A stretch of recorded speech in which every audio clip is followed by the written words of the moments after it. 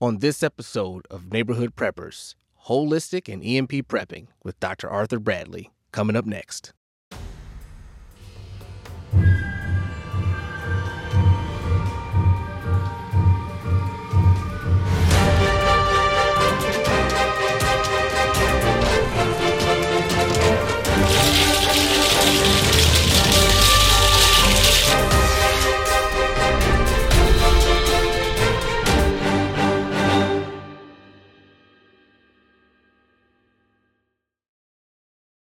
Welcome, everyone. I'm Alton James, and I'm joined by the man himself, Mr. Bobby Riggs Jr. This is Neighborhood Preppers, and we have a special guest today, Dr. Arthur Bradley.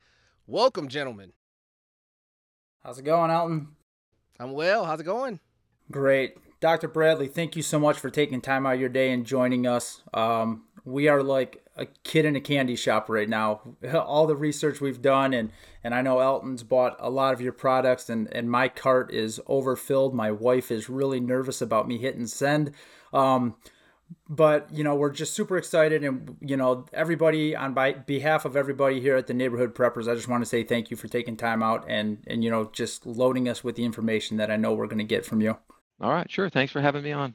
So why don't you go ahead and just introduce yourself to everybody and just give them a little bit of your background. Okay, so I'm Arthur Bradley. I work for NASA during the day. I'm a branch head there of an electronic systems branch. So we build mostly satellites that we send up into space, but we do some things for space station as well. In my off hours, I'm usually writing books of one sort or another. So I've written a handbook to practical disaster preparedness for the family. It's my first prepper book, if you will. And that was pretty popular. It's a pretty exhaustive book. It's almost 500 pages of information. And then I wrote I wrote a book on EMP preparedness, and I wrote a long-running survivalist series, which was a fictional story set sort of after an enormous pandemic hit the world. So sort of writer by night and engineer by day. So you're a busy guy. I'm a busy guy, yeah. That's awesome. Now, I want to ask everybody, all of our listeners know, I got started into prepping on accident. I watched the TV show. My wife was pregnant with our son, and it really was just a bad dream that led to me saying, what can I do to protect my family going forward? And it started with a get home safe bag. That was the first thing I did as a prepper. I didn't know that I was a prepper. And then it was, okay, I want to make sure I got food in the pantry for my family. What was the thing that really was like, okay, I'm a prepper? What was it for you? Yeah, no, then a lot of times there are sort of important moments like that. Mine was actually the 9/11 attacks.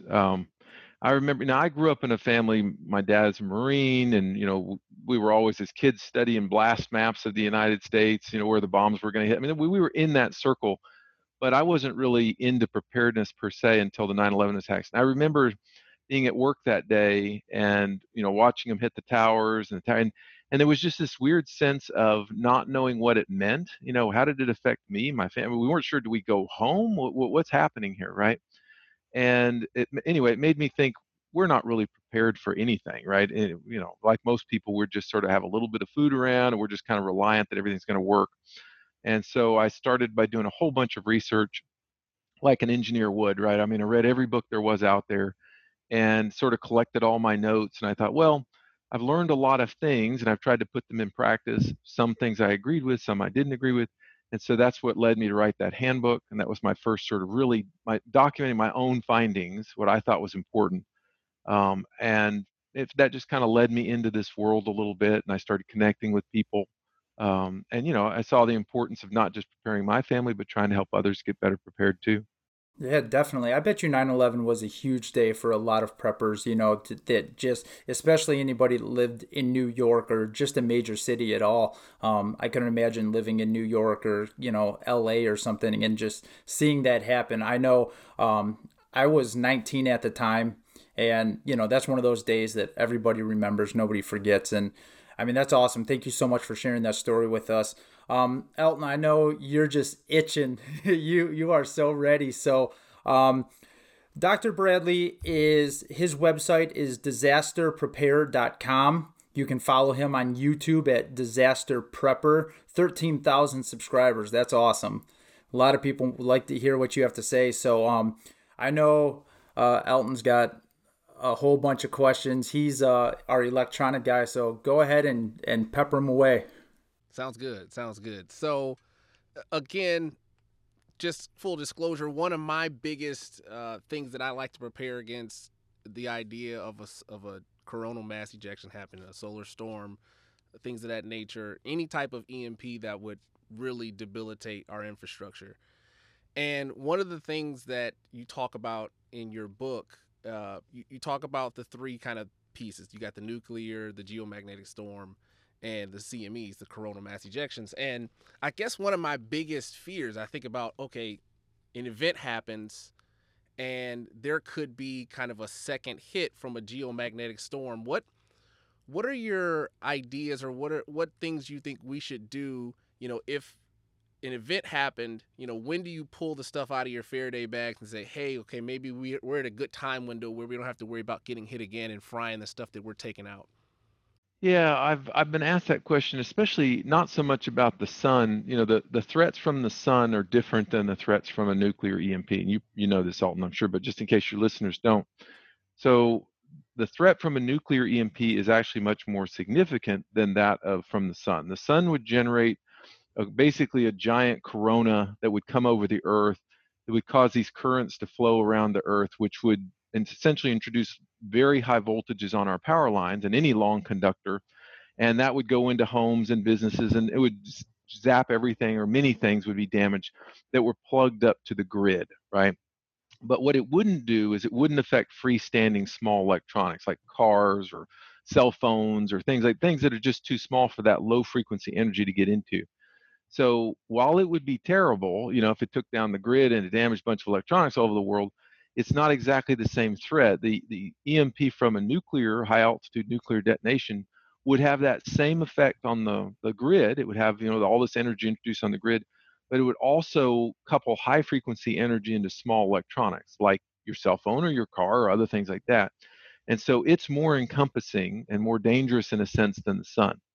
Now, the good news is an EMP might or might not ever happen in terms of a nuclear EMP, right? It's a weapon, right? It's a weapon of war.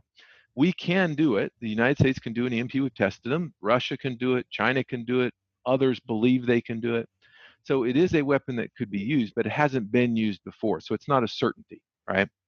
But the sun and the coronal mass ejection is a certainty. It is going to happen. We're going to have another coronal mass ejection come over the Earth like the Carrington event or something similar that will damage the grid and will damage electronics. It's just a certainty. Now, when it happens, who knows? Could be tomorrow, could be 10 years from now, could be 50 years from now. We're a little past due for it, frankly. They happen about every 150 years or something like that, and we're due for it. And there's a lot of talk about trying to protect the grid. That's the most important thing, right? It's sort of the lifeblood for all of our systems, right? If you take out the grid, everything, you can go down all of our infrastructures, and one by one, they start to fall very quickly. Hospitals, food distribution, and on and on and on it goes, government and so forth. So you got to keep the grid up and going. And there's been a lot of talk, and there's been some effort recently, and whether you like the administration or you don't, there has been some focus on the EMP preparedness. And maybe there's been enough attention where they're starting to put in some protective measures. It's going to take years to do that. But that's where you start for an EMP preparedness, really, is you have to start at a national level. You have to protect that grid, right? And by doing that, it helps to start protecting other infrastructures. Now, individuals have their own issues, right? Depending on which EMP it is, solar or nuclear. You certainly have to worry about the power coming into your home. That's going to be huge spikes on those lines. And I've recommended, just to be specific, that people put a very high quality surge protector on their home. It's not very expensive, a couple $100. Mm-hmm. The one I recommend is the Siemens FS140. I don't sell them. I don't get anything by recommending them. I'm no Siemens shareholder. It's just a very good product, and it's the one I have on my home. Like I say, it costs $179 on Amazon or something like that. Okay, Siemens FS140, and that's where you start. That would give you some surge protection, very good quality surge protection at your home. Anything comes in on the power lines, nearby lightning strikes, a power brownout, or an EMP, it helps to suppress that. You can also add some whole house ferrites at the power box, right, at the actual panel. Those I do sell, so take that in the light accordingly.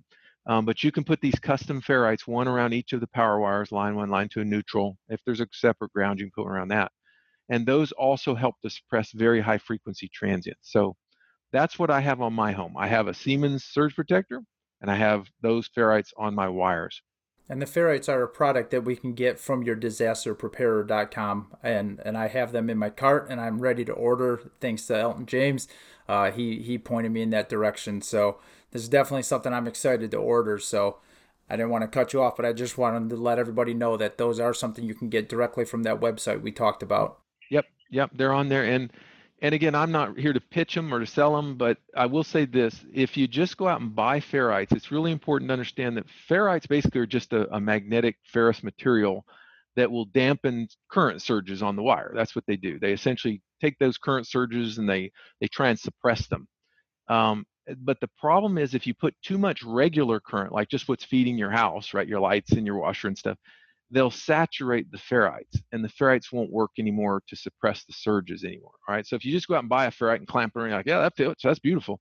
It probably won't really do anything for you because the current that's just going into your house normally will saturate the ferrite. Okay. So the ones that I sell are specially modified. Basically, you have to introduce a very, very small, well-controlled gap in the ferrite so that it doesn't saturate from the normal currents. And I have a video I talk about how you do that, why you do that. I won't go into all that today. We'll link to those. We'll link to those. So I mean, it's an interesting thing, especially if you're just into that stuff. You're a techie guy, but that's where you start at. You put something at the home as the power comes in, and then the other things people look to do is they look to protect some critical electronics they might have, right? And everybody's house is different. So it depends on what you're interested in. Some people take a spare laptop and they store it in maybe a Faraday bag, right? Something like that. They know I've got 50 books on here. I've got all this information, all my Social Security card, everything's copied in here, and so they try and save information in these Faraday bags.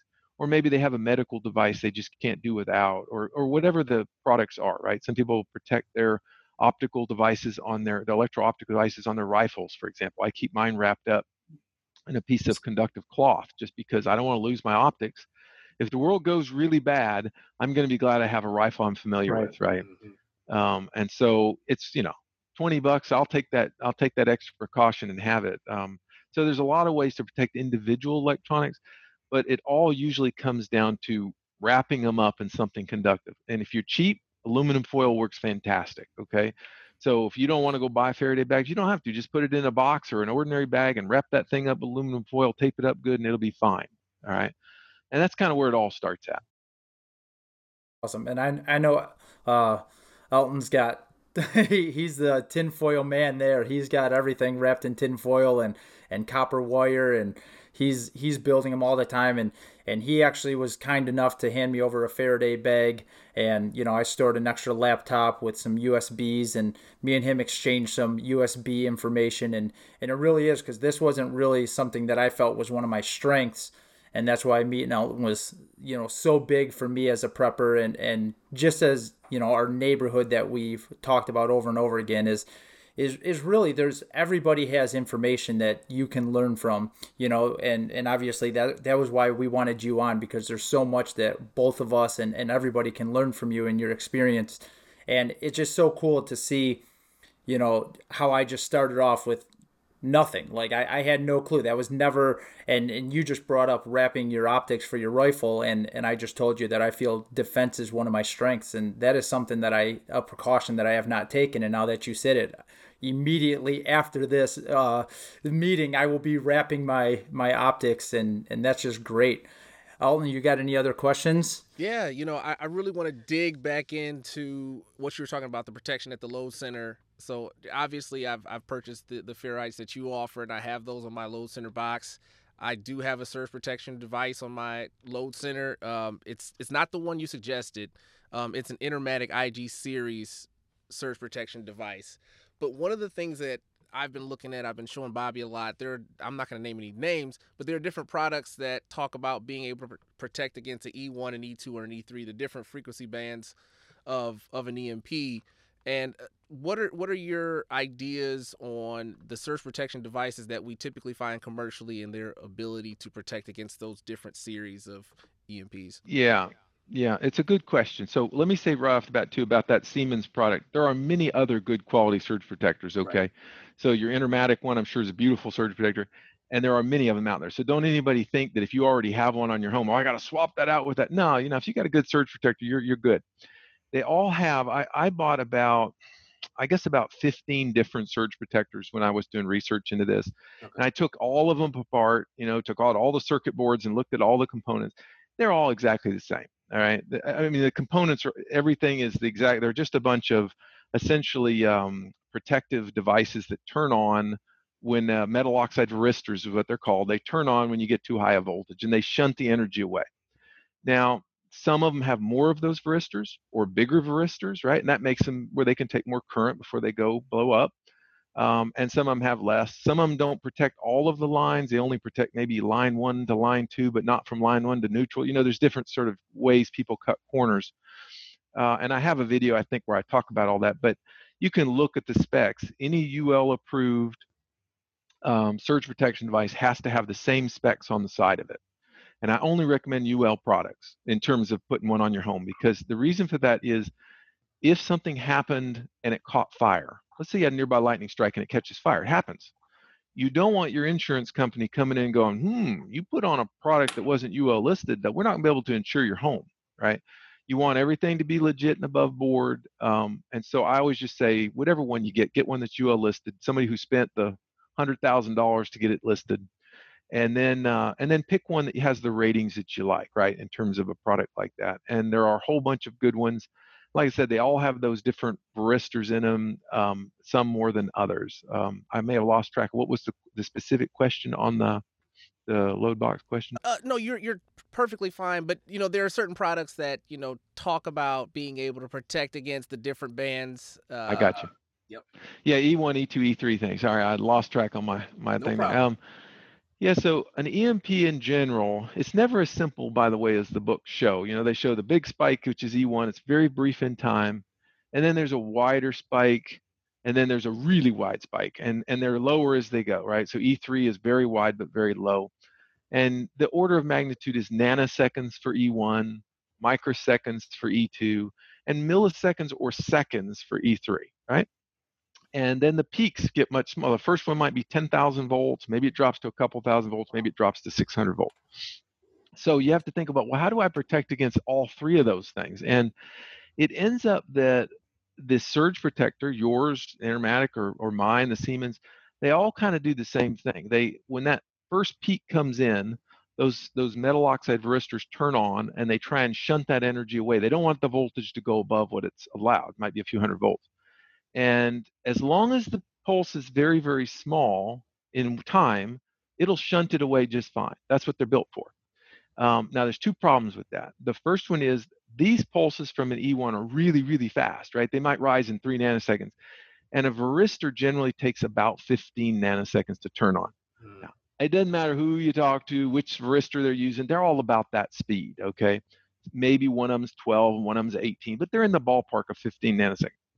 So now lots of people will claim, well, mine will turn on in less than 1 nanosecond. Okay, but only if you're in the laboratory and only if you hook right up to it and you energize it just right, not in a realistic scenario, in my opinion, right? So the question is, how do you get a device that's going to turn on in 15 nanoseconds to protect a pulse that went up in 3 nanoseconds, right? And that's really where those ferrites come in. Those ferrites essentially take that pulse and they spread it out a little bit in time. They don't spread it much, right? If they can keep it, instead of going up in 3 nanoseconds, to take 10 nanoseconds to go up, your varistor now has time to start turning on and start pulling that energy up. That's the idea of combining the two. So E1 is addressed really with the ferrites combined with the surge protector. E2 is right in the sweet spot of surge protectors. The microsecond range, that's exactly where surge protectors are meant to operate. And they'll take that energy and shunt it away, no problem. So that leaves you with E3. Now, E3 is a more difficult problem for anyone to solve. And that's because it may only elevate your voltage on your lines to, let's say, 500 volts, but it stays there for a long time. Let's say 5 seconds, right? Now, if you apply 500 volts to your home for 5 seconds, you're going to damage a lot of stuff, right? There's just, your products aren't meant to take that kind of voltage. And so what happens is there's a couple things that may happen. One is your surge protector, it will turn on, all right? And once E1 comes in and E2 comes in, it's on, baby. It's trying to take that energy. And the time is so great, the surge protector cannot survive it, right? It just won't. It won't be able. And so it will try and pull in, let's say, in the case of the Siemens, it'll pull in over 100,000 amps, just a huge slug of current, right? Yours will try to do very similar. One of two things will happen. Either, if you're lucky, it'll pull your breaker on your house. That would be great. That's what you want. You want to disconnect the home from the problem, right? If you're unlucky, it will just explode the surge protector and damage all the MOVs, and the current will just come on in the house. And there's really no way to guarantee which of those two is going to happen. All right. The bigger your surge protector in terms of its rating of max current, the more likely it is it'll pull that breaker. And I did some testing with the Siemens one. I was looking at developing my own surge protector at one time, and I wondered, well, how hard is it to pull a 200 amp home breaker, right? And it's hard. It's hard to pull a home breaker. You have to pull at least, let's say, 20 times the rated current to have any chance of pulling it quickly. Wow. And so let's say 20 times 200 amps, you're talking about 4,000 amps or something like that, right? It's a lot of current. And even then, you may or may not pull it before the MOVs go. There's no guarantee, but that's the idea: is you pull 50,000, 100,000 amps, pop the breaker, and you're at least isolated from the problem. You may still damage the surge protector, but your home as a whole has been disconnected from it. And that's kind of the idea of protecting a home like that. That's great. And is there any additional things that you would need, like Elton, where you have, you have the solar panels and you have extra stuff? I know he's talked and looked into it, and we're looking currently into getting possible solar panels on our house and stuff. Is there any additional stuff to protect what's on top of your roof from the damage? Yeah, so solar is a whole separate case. And I did a video. People can watch that video and see if they can. It depends, if you have microinverters or you have a centralized inverter, but the idea is kind of the same. You have solar panels with a long run, power run, comes down into, let's say, a centralized inverter system, right? And then that essentially converts it to your house power. Those long runs between the solar panel and the inverter is essentially the most likely where the energy is getting into. The longer the conductor, the more likely there's a couple energy. And so what I recommend for people is that they put ferrites at each end of those solar runs, at the two, from your panels, from your PV panels down to your microinverter, down to your inverter, you put ferrites around each bundle. Now, you don't need my special ferrites, special high saturation ferrites. You can use regular broadband ferrites, and they're cheaper for sure. And you can essentially just lump one around one end and one around the other end, and that will try and suppress the energy that gets coupled on those lines. So that's an easy way to try and help your system survive. Most solar, at least the ones I've dealt with, we did a research a summer or two ago with students where we took a solar panel and we injected a bunch of energy into it and tried to suppress it and all this. And the one that we bought already had 3 built-in surge protectors Nice. by Midnight Solar, these little module-looking ones that go on it. And so my thinking is that many solar systems already have built-in or can easily get built-in surge protectors right around that inverter unit. It's those long cable wires that are usually left unprotected, and that's where you'd want to put your ferrites on. That makes sense. Yeah. Elton? Yeah, so one of the things that I think about, so first of all, the solar, should you Faraday cage the actual inverter itself? Because I know on mine is grid tied, so I think a lot of people may have grid tied systems. It does have electronics in it because there is a panel where you can look at the settings and all those type of things. Should that unit itself be Faraday cage even though it's anchored into the brick outside the house? Yeah, it wouldn't do you any good to do that really, Right. because it's an interesting experiment. If you take a Faraday cage, right, and you put something inside that measures the signal level, and then you put an antenna outside, and it's very, very small inside. The Faraday cage blocks most of it. And then you drill a hole in the side of the Faraday cage. Surprisingly, it doesn't really change much at all. The level inside is teeny tiny still. And then you take a wire and you stick it through that hole. right? Maybe you live a foot out of the wire out and you put 6 inches inside, and all of a sudden the signal inside the box is much, much worse than it was before you put that wire in there. Mm. And so what happens is, in the case of the inverter, you've got these wires coming from all kinds of places, right? So it wouldn't matter if you put a beautiful Faraday cage around it with those wires coming out, the energy's coming right in on the wires anyway. So hence the need to have surge protectors on, each of the output powers and the ferrites on those input PV feeds. So That's great. I got a question for you real quick, and this is a lot. I'm going at a much lower level because again I'm not as techy and but this is a question that I get a lot when I talk to people and I bring up the EMPs and the Faraday and all that stuff. I always get the question is I tell people you may want to get an extra cell phone that you can put in your Faraday or a computer, and they always say, well, if the grid goes down, then am I going to lose service on my phone even if my phone works? Or if I have my computer, I'm going to lose service on my internet, so what good does it become? What do you have to say to people who just say, why am I going to store and try to protect my electronics when the things that are going to power those to use them the way I want no longer work? sure. No, that's a very fair question. I get asked that a lot. So the first thing I tell people is that's not the only things to store. Like in my Faraday cages, I store a radiation meter, a Geiger counter, right? Because if somebody's detonating nuclear warheads overhead, there's no telling what else is being detonated, right? I store like a digital multimeter where if I have to fix something, I have at least something that's working. So there's a lot of things you can store.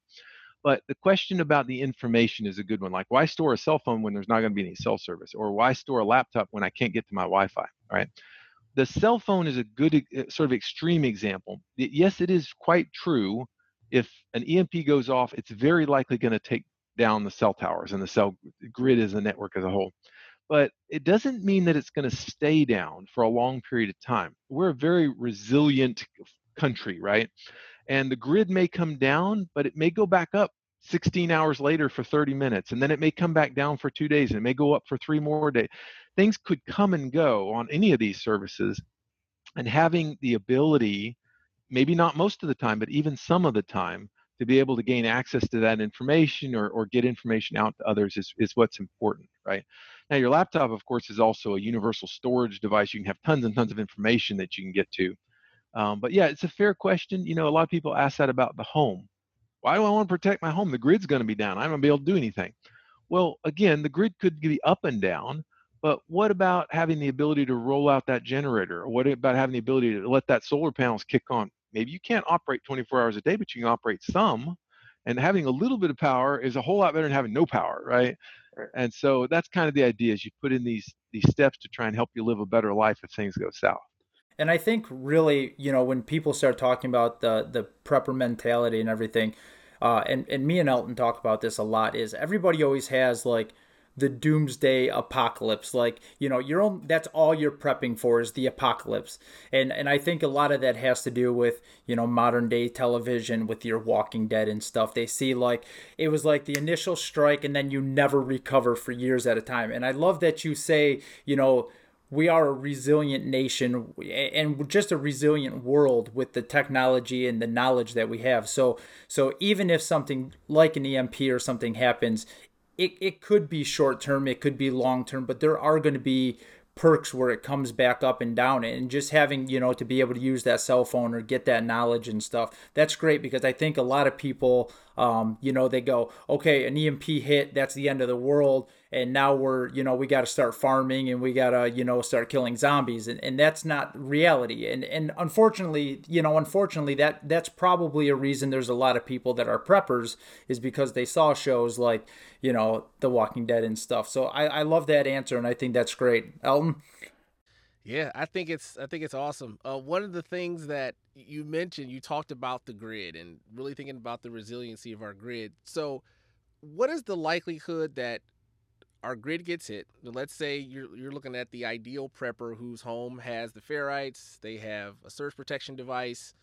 What are the chances that even though there's a large spike from the grid, that the grid will continue to provide power after an After event? an EMP? Yeah. Um, I don't know what the likelihood is, but my gut feeling is it would probably take down most of the grid. The grid is extremely complicated, by the way. It's not like we have a national grid, right? There's 5 different structures to it. Texas has its own interconnect. I mean, it's and then each one's got all these independent entities that run it.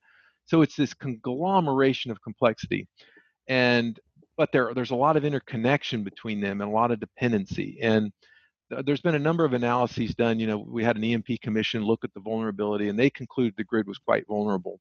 And a lot of that stems from these large transformers. I'm sure you read about that. And I wondered, well, how big are these transformers? They're like the size of houses. Okay, they're big transformers. Okay, and these transformers, which all transformers do, is change from one voltage to another voltage, right? So let's say they go from a really high voltage to a lower voltage.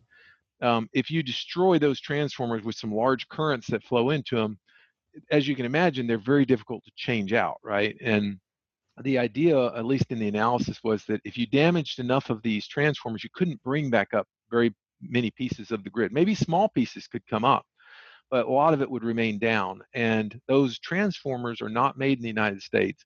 And I don't think there are spares in the United States either. Now, I can't say there are none, but there are almost none. Yeah. And so they're built overseas, and the question would be, how many could we get? They take a long time to build. Would we be a priority? Well, it depends on who was affected by the EMP, right? Who our enemies were. And so there's been projections that we could be without power for a few months, 6 months, a year. Who knows? I'm not really sure anybody knows that. But I do think that it's a fair assessment that the grid is quite vulnerable to either a solar event or to a nuclear EMP. I think that's a fair assessment. If we did have a solar flare or a solar EMP, and let's say it did strike, a country like the United States, would other countries see that as a weakness for us? Would that, give them an opportunity to further attack us while we were down? How would the nation and the military and stuff be able to respond to a natural disaster like that? Would it cripple them? I'm sure they have technology we can't even imagine. Yeah, and a lot of the military electronics and hardware have been tested to some pretty high levels of electromagnetic pulse. There was a place called the Trestle. If you haven't heard it before, you can Google it. And it was basically this giant wooden structure, huge. I forget what state it's in, Arizona or somewhere. I'm probably wrong on this, but it's this huge wooden structure. I mean, enormous, where they could park aircraft on it. And they would actually do EMPs on military hardware, genuine EMPs, Wow. and see what kind of uh, damage was done, right? And they made a lot of improvements to stuff. Now, the Trestle's not operational anymore because they found out that with our modern computers, we can simulate a lot of that stuff, and it's much cheaper, as you can imagine, than doing it with hardware. But I think the military is fairly knowledgeable about EMPs, and I think their electronics are fairly robust to it. Not to say you couldn't take some out, but I just don't think it's as nearly as vulnerable as commercial stuff. So I suspect the military would continue to function, but as you've seen, even just from this coronavirus thing, our nation is not really well prepared for any major thing, right? I mean, I hate to say I'm a patriot all through and through, Me too. I I agree. agree. but I look around and I'm thinking we're not doing so great with what I would think is not that terrible of a situation we should be able to handle, right? You detonate a couple of nuclear EMPs over the United States, and you got 330 million people running around going, "What's going on?" I don't think we're going to handle it well. No. I do. I think the civilians are going to be the biggest fear that we would have, more so than what is actually going on around us. I definitely think the civilians would. 300 million of those people are going to go, "EM what?" And they're not going to know what they're talking. Things just stopped working. They broke my phone. I mean, it will just be confusion and chaos. And I think I much can't of get our on military, Facebook. I can't get on Facebook. Most of our country would just trying to keep the peace and keep people fed is my thinking on it. And whether we'd be weak to an outside entity, oh yeah, I think absolutely we would. Now, would we still possess nuclear weapons? Yeah, we would. So people have to weigh accordingly what would happen. But it doesn't mean that influence couldn't happen. Doesn't mean that people could come help us and decide not to leave. I mean, there's a lot of things that happen in those situations, right? Right. Scary. Scary. Yeah. Yeah. Well, that's awesome. So I know very popular EMP book, 1 Second After, and you're writing. You got your survivalist books and everything, and they tell great stories. It's an awesome, but it is fiction. In your personal professional opinion, if we did have an EMP, whether it was by an attack or by the sun, what do you think the world would look like 24, 48, and of course 72 in a week? I mean, how fast are we talking about the trucks stopping? How fast are we talking about just total chaos? And we all love reading the fictional books, especially us preppers, but in your professional opinion, what's real? Yeah, it's hard to know that very well. The grid again is the ultimate decider of that, right? If the grid went down immediately, which it likely would, it would depend on how long it stayed down. If you couldn't bring it back up, let's say for 3 weeks, for whatever reasons, you had no real electricity in the United States for 3 weeks, very quickly, within days, certainly, almost all of the infrastructures would fail around us. Grocery stores would quickly, you couldn't buy anything, right? Because there's no electrical way to do your cards and nobody keeps cash hardly anymore. And even if you did, they can't do transactions and everything would very quickly start unraveling on you. Hospitals would, yeah, they kick in their generators, but they might only have 3 days of fuel for generators and you can't truck those because you can't harvest. So very quickly, in days, there'd be a lot of chaos and a lot of confusion, and have to be National Guards in the street and things like that. Even because let's face it, we saw with this coronavirus, people are terribly prepared, right? If I turn on my tap and water's not running because the pumps have all been damaged, people would be dead soon, right? They have no Right. water stored, they have no way of filtering anything, No and toilet so paper. no toilet paper of all the things, right? Exactly. So, I'm not a doomsayer. I'm just not Right. because people Us are either. clever and people are, they can pull themselves up if they need to, right? We've seen it. People do it. But there are also a lot of people who are very dependent right now. They just grew up that way. They're like, well, the government's going to take care of me, and most of the time they're right. There's a lot of safety nets, but when all those safety nets get pulled out at one time, I think it would be really chaotic. I think there'd be a lot of chaos pretty quickly. And I don't know what it would look like. I'm not sure the books are too far off in a lot of ways. I mean, I think communities would band together, right? We saw that like during Hurricane Katrina, right? Right. People, they said, hey, there's 40 of us, and there's some bad guys around, but there's 40 of us, right? Why don't we 40 of us stick together, right? And they could keep away that kind of trouble. And I suspect in an EMP, people could do that. Communities could get together, even if it's a local block of people, and say, hey, you're an ER doc. Like one of my neighbors was an ER doc, and another guy's a police officer, and everybody kind of draw their skills together and decide how they're going to, keep themselves safe. So I'm hopeful that we would manage through it, but I also think there'd be a lot of suffering and a lot of violence and a lot of chaos to it too. And of course, losing the hospitals would be a big thing for all of those that, require a ventilator and, of course, life support and stuff. And we had famously in Michigan back in the early 2000s, we had the big power outage. We lost power for, what was it, Elton? We were 4 out days, 4 or 5 days. Yeah. And it was, there was no power in most of Michigan for 4 or 5 days. It was the And looking, Midwest. yeah, the whole Midwest was out. And looking back on it, it was one of the best times of my life. The neighbors came out, everybody was friendly, everybody was, hanging out in their driveways. We met more of our neighbors during those 4 or 5 days than we had met in the whole time that we had lived there. And there's been a lot of things here in Michigan. Obviously, famously, we have the Flint water situation that is somehow still going on. And, me and Elton talk all the time about how important it is to be able to get water, which led him to having one of the most sophisticated water systems that, I know. He filters his own rainwater. He's got lots of it, and he does it very professionally. But what I love that you said is, during scary times, it's either going to bring out the best in people or the worst in people. And we saw it to an extent right now with the coronavirus pandemic, and even now with the protests and the riots that are going on. It is bringing out the best in some and the worst in some. And that is something that me and Elton really, we are trying to build. We are trying to build a neighborhood mentality so that people do know that they can trust. They can trust in mankind. And I'm sure you're on all the prepper pages and stuff, and it's so sad to see how many people are just so quick to slam the door. Like, I spent years prepping, and I'm not here to help anybody else. They should have prepped. And that's like, I mean, that's terrifying. That's scary. And when I prep, I always try to prep for not only just myself, but for my family, my immediate family, my parents, my sister, my friends, and of course now my neighbors. What approach do you take when it comes to prepping, so that you can be, obviously your technology and your degrees and everything you've done is going to be a huge asset. You're somebody that everybody would love to have on their side and on their team. But what other, precautions and other things do you do so that people know that, Dr. Bradley is somebody that they can trust? Yeah, so that comment about the neighbors and I hear that a lot about, well, I got me and mine taken care of, right? And I got guns, and anybody comes try to take my stuff, I'm going to shoot them. All that sounds really good until your neighbor's knocking on your door with his 3-year-old girl in his arms, and they're hungry. Most people have a sense of decency where they're like, I'm not going to shoot those people because they're hungry, right?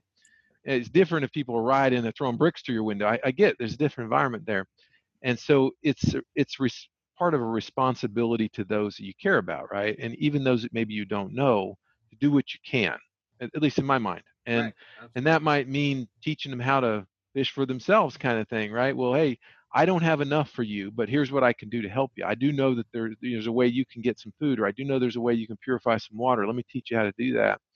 Um, and sometimes that's enough to help people, at least where if they're in a really bad situation. And I think every situation is unique and different. Maybe like in our case, we store water, but we also have a number of different water purification methods that we could get, water from our lakes or whatever we want to, or at least have some backup emergency water if we needed it. And so there might be ways in which we could share some of that with people where they'd have the ability to pull water.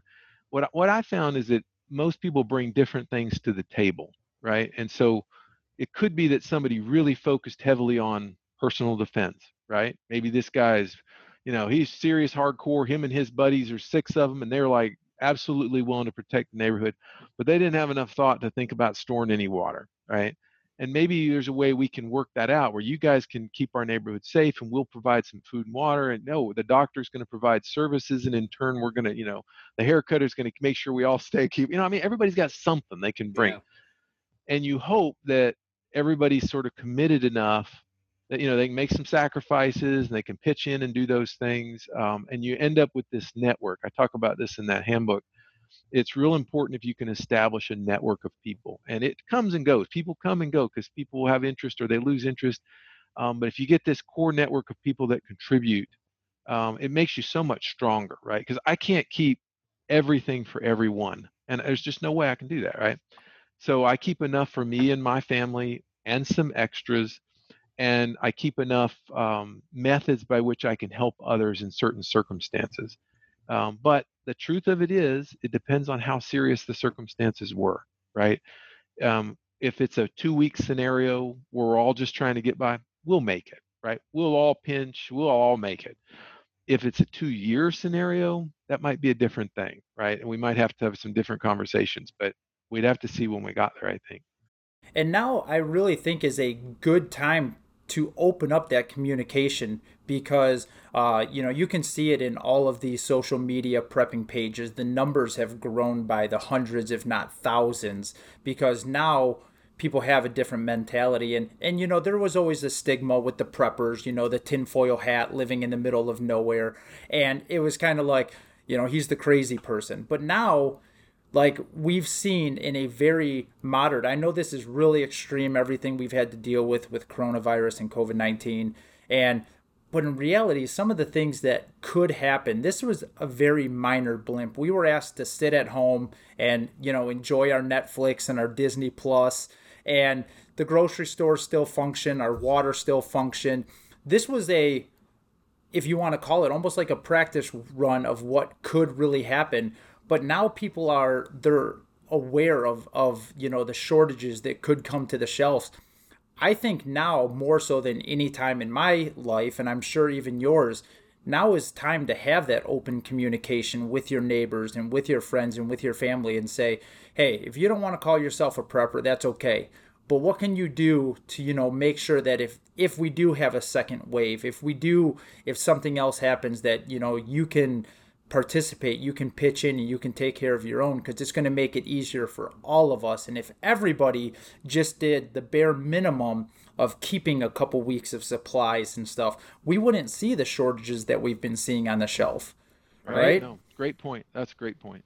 Yeah, and I think now's a great time to open up that line of communication to everybody. I've had a lot of my friends that have joked, with my whole prepper mentality, that are now like, all right, I'm in. Like, let's get me a bug out bag and a get home safe bag, and let's start there. Elton, I know you got some more stuff to add. Yeah, one of the things I really love about I'm trying to remember which book it was, Dr. Bradley. I think it was Handbook for Practical Disaster Prepper for the Family. I think that was the one. And you even talk about being mindful of folks with special needs, whether it's the elderly or folks with disabilities, kids, pregnant women, pets, the whole nine. Like, you really covered that whole gamut. And I think it's important that we continue to have that mentality of looking out for everyone. You talked about having church groups and community groups really come together to kind of form preparedness networks. And I think that just goes right hand in hand with what we're trying to do, and making sure people either in their subdivisions, their local towns and communities are really having that mindset and thinking about those things. Yeah, it used to be there was back in the 50s, maybe even 60s, there was that whole idea of civil defense, right? And we don't have that. Nobody even knows what that is even anymore. But the idea was that neighborhoods, communities as a whole, would have a plan by which they would survive bad events, right? And that meant food storage for the community somewhere, lots of efforts being put in. And we've lost that as a nation. I don't know why we lost it. Maybe our threats felt like they were too far away now to bother with. But I would love to see our country either get back to a focus on civil defense, community civil defense, or at the very least, do it in a sort of a localized network of our own choosing, friends and neighbors and family and that sort of thing, church friends or whoever you have that might want to get together. And like I said, I think it used to be the argument was always, I would bring up the idea, well, you guys, thought about maybe storing a little extra food, maybe keeping this, that. And it was always, you worry too much. You just worry too much. Look at, when has anything ever happened? That's always the statement, right? Right. And now the answer is, well, what are we living through right now, right? And how much does it take for us to go from where we are to a situation that's really bad? We're not there yet, but we're a step closer than we were. We're walking the line, yeah. We're walking the line, yeah. And so maybe it's time to start thinking about it a little bit harder than you were, right? And I do think people are more amenable to that when they realize I can't get in the stores, or they're telling me I got to lock down or whatever. They start seeing their world being changed, right? They lost their jobs, and they do. I think people are more amenable to the idea of the world's maybe not as safe as we thought it was. And coming out of this pandemic, I think, everybody thinks that we're going to wake up one day and, the nation's going to have 0 cases, and it's going to be like, we did it, we defeated, COVID-19, and let's move forward. And that's just not reality. It's not going anywhere anytime fast. And you just brought up something that's really important. We are going to see a lot of companies not rebound from this. We're going to see a lot of people out of jobs. And, there can be some social unrest after this, which is something that as a prepper you want to be prepared for. I love that when you were talking about the neighborhood, Elton is on the board of our subdivision, and I always say he's my inside man. I'm voting for him for president, but we have a neighborhood park. It's nothing big, but Elton's always had this great idea of, instead of having the park, let's turn it into a neighborhood garden where we can all work together and have food source. He's brought up the idea of, why not just line the whole park with solar panels? So if, we do have a power outage, and he's got all these awesome ideas, which is why he's got my vote for president. But, it's awesome just to see. All it takes is one person to put that bug out there and just say, hey, like, we have this, let's work together. I mean, a lot of communities, they have, the garden to make your entryway looks nice coming in. Let's use that for something. Let's plant some edible food so that we as a community, and there's always that question of, well, there's just going to be that one neighbor that takes everything. if you always look at things with the outlook of there's going to be one person that ruins it all, you're never going to take the chance and give them an opportunity to prove you wrong.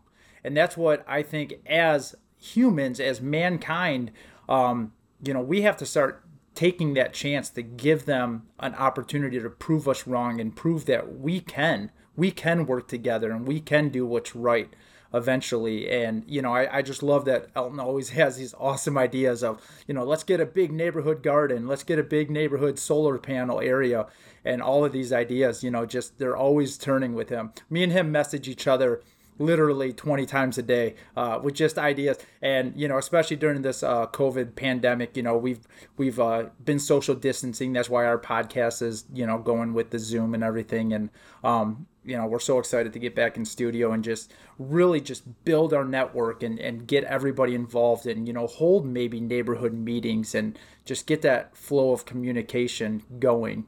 So outside of your technology and everything, what would you say is your strongest point for prepping?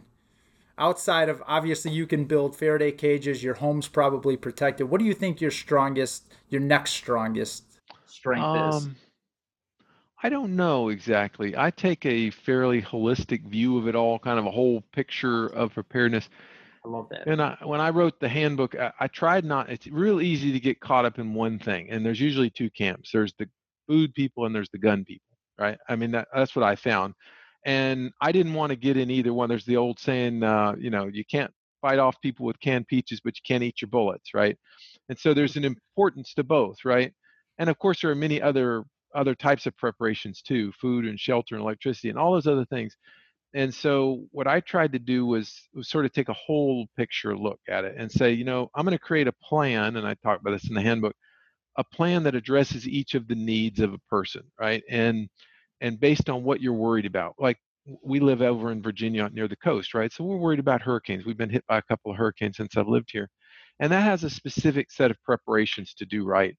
People who live other places might worry about tornadoes. Like we lived in Alabama, tornadoes were pretty common, and so forth, right? And then there's, of course, national threats that would affect all of us. And so what I do is I have tried to set in place preparations that address my needs for the threats that I think are real to me. So we keep food, like most everybody that's in the preparedness world, we keep food enough for our family. And just as my thing is, I always tell people, keep at least 30 days of food on hand. I get a lot of flack for that. 30 days, that's not nearly enough food. You need 90 days or a year's or whatever. And that's fine. You want to keep a year's worth of food? Keep a year's worth of food. I'm just saying, as a minimum, if you have 30 days of food that your family will eat, I'm not talking about MREs, I'm not talking about things they've never eaten before, regular food that they can eat, you can weather almost any event, right? Not any event, but almost any event. Hurricanes, check. Any weather related event. I mean, those things, you can go down the list. And so I say keep at least 30 days of food, have some backup water and a way of filtering water. And, I sort of go through these basic preparations that get you through most things. And then I say, all right, well, now that you've got the sort of covered the waterfront of what you might actually see happen, what about if something really unusual happened that was really dangerous to you? Like an EMP is a good example, or let's say a major pandemic, which is what we're going through now. It's not common these happen, right? But it's not impossible to happen, right? And so what would you do then? A pandemic, well, it could affect you for a couple of years, right? So what are you going to do for a couple of years when things are being disturbed, your normal processes are disturbed? You don't have a job, you can't get enough money, and so you have to have some safety nets in place. And so I try and go through those sort of worst case scenarios and think of additional preparations. And in our case, I don't know that we're super over prepared in any one area. We're just sort of broadly prepared. We have, if there's a nuclear threat, we have a way to detect radiation. We have potassium iodide to take, and we have, things like that you just sort of think across the waterfront of, do we have a way to get out of here? Is there a place where we could go and be safe? Yeah, okay, I've thought that through. Um, that kind of a thing, as Right. opposed to, I'm going to have 36 AR-15s and 14,000 rounds, and as one extreme. Now, don't get me wrong, Right. I love AR-15s. Right? I got Yeah, several. right. Yeah, I watched your video. Yeah, I mean, and on the other side, I could have a year's worth of food and all that. But if I have to leave my house, I can't take that year's worth of food with me, right? Mine could take a couple of weeks. And so I have to think about that too, kind of the balanced approach. That's just my own thinking. That's great. and that we take the same approach. We're both trying to be holistic, and any weaknesses I have, Bobby's trying to cover those, and vice versa. I think one of the coolest things you talk about in one of your books is I think you call it the 5 horsemen of death.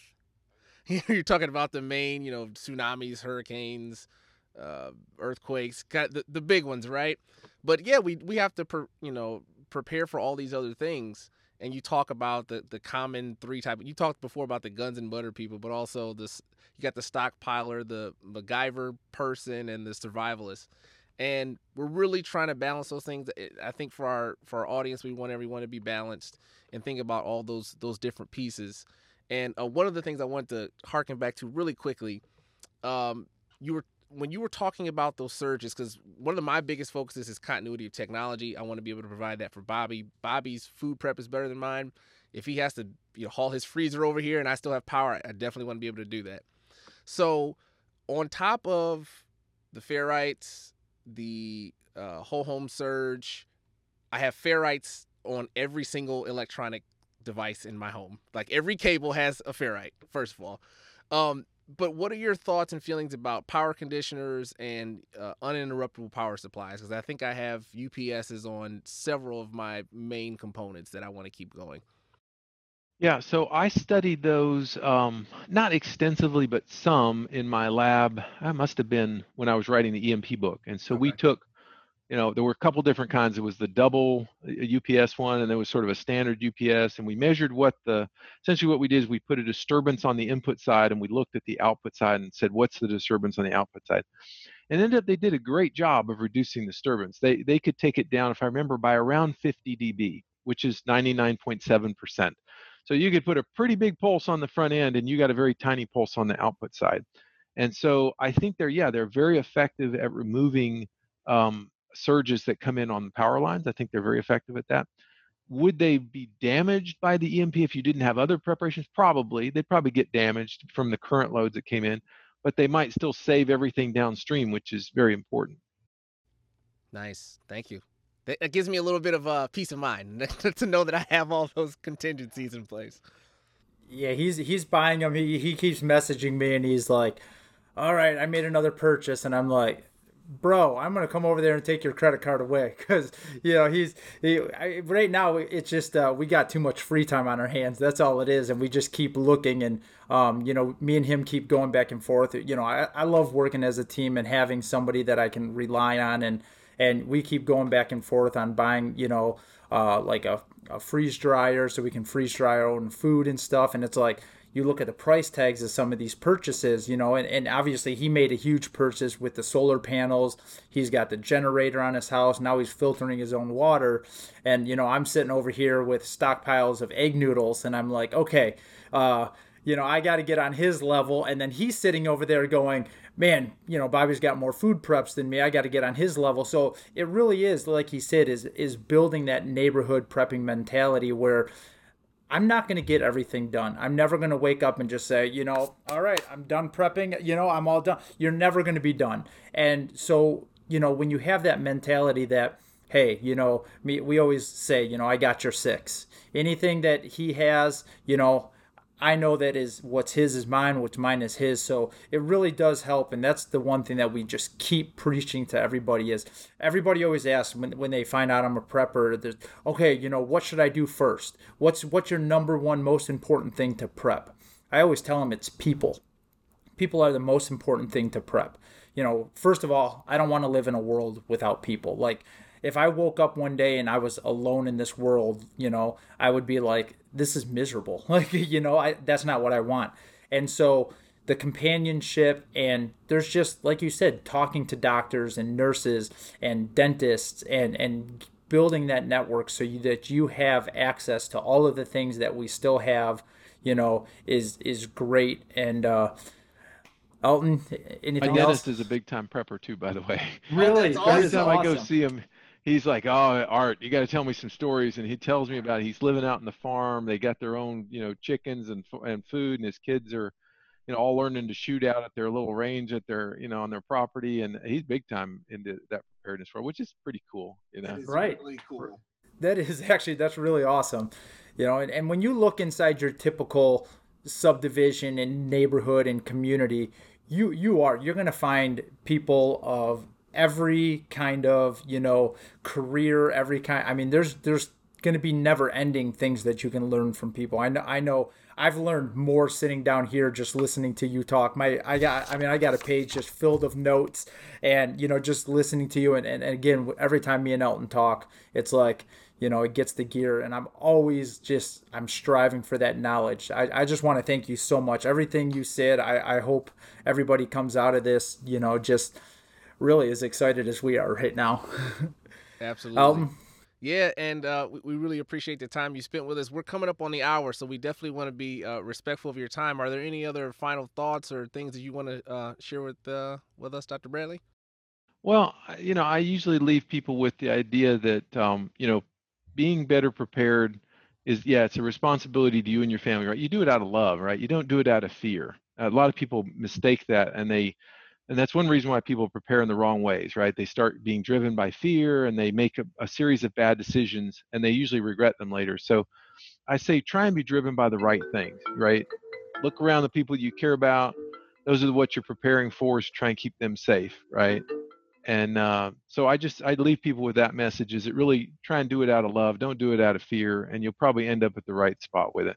And that's actually our motto here: prepare for the worst while hoping for the best.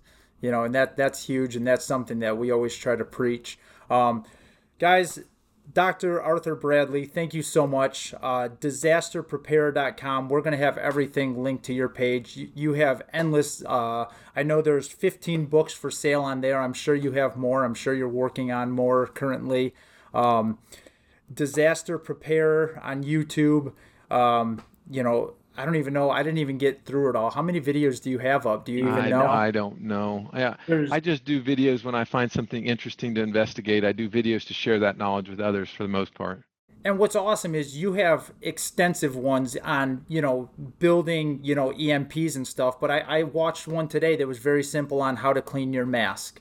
So you're sharing that knowledge. I think everybody should look into that. Disaster Prepper on YouTube. Again, disasterprepare.com. Everything will be linked. Dr. Bradley, I can't thank you enough. It means a lot to me. I know Elton's, he's super excited. He was the one that, made this happen by reaching out to you. So thank you so much for giving us your time. Elton, your thing. All right, everyone. You've been listening to and watching Neighborhood Preppers with our special guest, Dr. Arthur Bradley. I'm Alton James, joined by the man himself, Mr. Bobby Riggs Jr. Thanks for being here. You guys take care. Later, guys. See ya. Take it easy. Yeah, thanks for having me on, guys.